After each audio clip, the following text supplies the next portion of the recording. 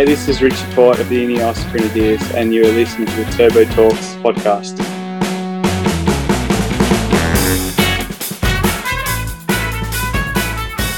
Alright welcome back to the Turbo Talks podcast. My name is Rob Pau, I am your host, and today we are diving into the final week of this year's Giro d'Italia.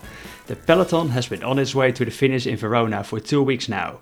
But if you look at the stages that are yet to come, you might say the Giro is only starting after this second rest day. Some monstrous mountain stages and a hilly time trial are waiting the riders in the final week. And our guest from today hopes to finish the final Grand Tour of his career on a high, with the pink jersey on the shoulders of his teammate Richard Carapaz. But it's a pleasure to have him on the show, the one and only original Richie. It's Richie Porte of Ineos Grenadiers. G'day Richie, how are you going after 2 weeks of racing? Yeah, not too bad. A little bit frazzled, but I think everybody's in the same boat. It's been a pretty hectic race, and as you say, the hardest days are yet to come. But I think we're in a good place, and we've got a good team, and we're ready for the battle. Is that a bit of the feeling in the peloton? There's a bit of fear for that last week. Yeah, I mean, I think so. Even yesterday was a battle for the breakaway. I think it took 80 Ks before it went, 50 kilometre an hour kind of stuff. So, there is a bit of fear and trepidation. Of course, there's going to be especially the next 2 days. And, tomorrow's stage, arguably the Queen Stage of the Giro, coming up off the back of a rest day. You just don't know what's going to happen with the legs. And, I guess we're all in the same boat. We've all been through the same things, but it's just after a rest day, you just never know what your legs are going to do. Even in your 17th Grand Tour that you're riding, you still don't know what the rest day brings and how you will cope with it, or? No, I mean that's the one thing you kind of have to do is, you can't let the legs go to sleep when you're on the bike. You have to kind of do a few little efforts out on the road, and then you have to fuel it as well. We just finished lunch, and you have a big lunch, to be honest. Even though you're not doing much, you kind of have to force yourself to eat the right amount, and it's all fueling for the next days, and such a hard last week. I mean, who'd have expected that it'd be so tight on GC after 15 days of racing, and then also we've had a heat wave, which is kind of unheard of in the Giro, really. Yeah, is that something that caught people off guard, caught riders off guard, and you see how that it's a different way to adapt to that, or? Yeah, look, I think for me, there's been stages where I wasn't expecting it to be so hard. Like last Tuesday, the stage that was 100 kilometers pan flat, and then the last 75 Ks were these brutal little climbs, and the heat was, it was the first time we'd really encountered heat like that. But then looking at the stage in Torino on Saturday, I don't think anybody was quite prepared for that. It was absolute mayhem, one of those days that really puts hair on your chest. Like it was something I've never experienced in a Grand Tour. And I really hope, the rest of the week, I know it's going to be hard, but I hope it's not unexpected carnage like it was on Saturday. I think a little bit of the weather forecast, it might cool down a little bit and even get some rain. Yeah, I think there's going to be some mountain storms the next 2 days, which I think everybody's kind of holding out for, a little bit of rain, cool it down a bit. It'll be very welcome. Yeah, so you might go from the one extreme to the next. Is that another challenge that has just been thrown in next to like the course and the stages that we already said are going to be so hard, and then if you're going to have like a different change or sudden change in weather again, how is that going to affect the body? Yeah, look, I think when we were in the valleys yesterday and it was a little bit cooler, the body was just crying out for that, to be honest. It seemed like everybody got a little bit more of a bit more reprieve, and then everybody wants to be in the breakaway. So I think if we do get rain or storms these next 2 days, it's not going to be too cold. Having said that, kind of hope for the best, expect the worst, don't you, really, in the Grand Tour? And now, you already said in the beginning, you're in a good place with the team, obviously with Richie and Pink. You guys are probably ready to defend it. What are the vibes within the team? Look, it's been from the get-go, it's been a brilliant vibe. We've got a really good bunch of guys here, pretty close-knit. We when we can, we have dinner and breakfast together, and everybody's happy. I guess it's easy to be happy when things are going well, isn't it? But everybody here deserves to be here, and we're doing a great job as a team. It reminds me of the Sky Days, when we'd probably laugh the loudest at the dinner table of any of the teams. It's been a real pleasure to be a part of, to be honest. Yeah, and you've been part of those Sky teams who won Grand Tours before, obviously Tour de France with Wigo once and with Froome twice. What's the difference now in the team riding for Richie, for Carapaz? What type of a leader is he compared to the other guys? Probably say more that he's probably not as calculated as Froome or Wigo. I mean, those guys could always count on their time trials, whereas Richie, he loves an attack. We've seen it before. He's a killer. He's an absolute boy racer, and he just loves to go for it. And I think it's exciting to see. But I think these next days, we're going to altitude at some point in the race as well. So that's only going to be good for him, and also he likes a bit of rain as well. So it's kind of coming into his territory. I wouldn't want to race against him, put it that way. So I'd say it sounds like you guys got this one in the pocket, Richie.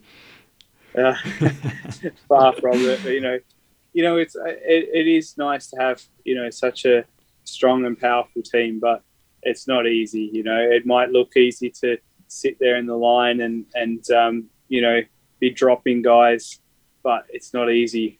Let me tell you that when you're actually under the pump and trying to do it, it's pretty hard. Yeah, and you already mentioned sort of like those earlier Sky days. How would you compare that era with now, and now being back on Sky? What's been changed in the team? Probably more like staff coming and going, to be honest. We lost Tim Kerrison last year, and and I think all good things come to an end, don't they? But probably more like that. Rod Ellingworth was here for so long, then he went, and now he's come back. And to be fair, he's done a really great job here with getting that vibe and bubble. Like it's kind of been a skeleton crew, so to speak. If there's not a lot of people on race here like there are at the Tour. At the Tour, there's probably twice as many staff as riders, or more, to be honest. So it's kind of been nice here. That just feels a little bit more low key, and we've just had the same staff around. But in terms of the vibe between Team Sky and Ineos, I think it's gone back to that we all get along so well here, and it's always easier to sacrifice for somebody that you really get along well with, which I did with Froome and Wigo, and now with Richie Carapaz. And does Richie Carapaz sort of like embody maybe also the new race approach of Ineos Grenadiers? You already said like he's a killer, he's like one to attack. Is that sort of like changed as well? Yeah, I mean, it is like, he's impulsive too. It's like if he feels he's got the foot on the throat, he's always going to go for it. And I think we saw that on Saturday. He's not afraid to go for the old long bomb, and it's hard to pick him.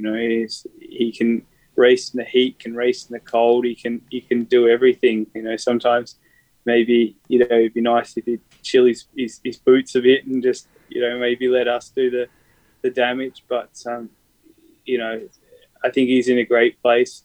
He wants to attack, and it's good to keep everybody guessing what his next move might be.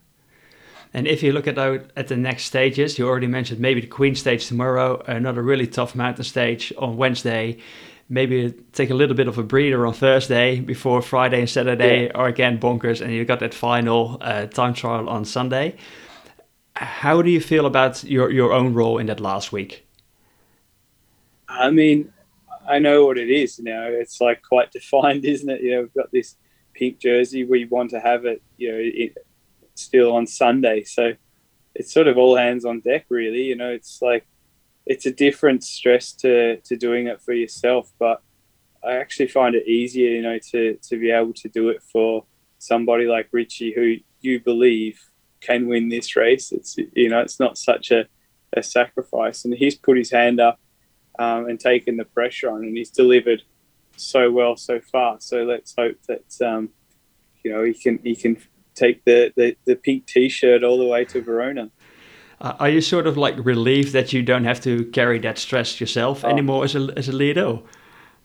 Put it this way, on Saturday when we got into that circuit, I was like, thank God I don't have to fight tooth and nail for on this course. But yeah, I mean it's easier to come into your last Grand Tour and be able to enjoy it when you don't have it's like a perceived weight of the world on your shoulders.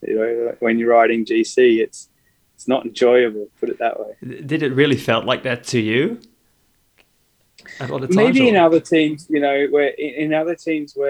you didn't have a team like we have here to back you up. I mean, even like last year when I won the Dauphiné, it's like a race I always wanted to win. But then at the same time, I had Kwiatkowski, ex-world champion, Geraint Thomas, Tour de France winner, Theo, who'd won the Giro, Dylan Van Baarle, who's just won Roubaix. I had all those guys chipping in. It's like with this team, it is all in. If you've got a jersey, that's what they're really good at, is defending it and winning bike races. Whereas, if you look at BMC or to a lesser degree Trek, because I had guys like Mads Peterson to hold my hand through some of the trickiest times. Here that you are lucky that you just have that much firepower to call upon. So hopefully we can do that for Richie Carapaz this last week. Yeah. And does the sort of like the cycling fan realize enough like the stress or the expectations that they put on you guys and what you're going through to prepare for like a Grand Tour event to actually be ready? Or yeah, look, I mean, I find it more when you're watching, you watch it on TV on a crosswind stage, and it just looks like, we're all rolling along, having a great time. But it's an absolute... I think I lost you for a second there, Richie. You still there? Sorry, we're back.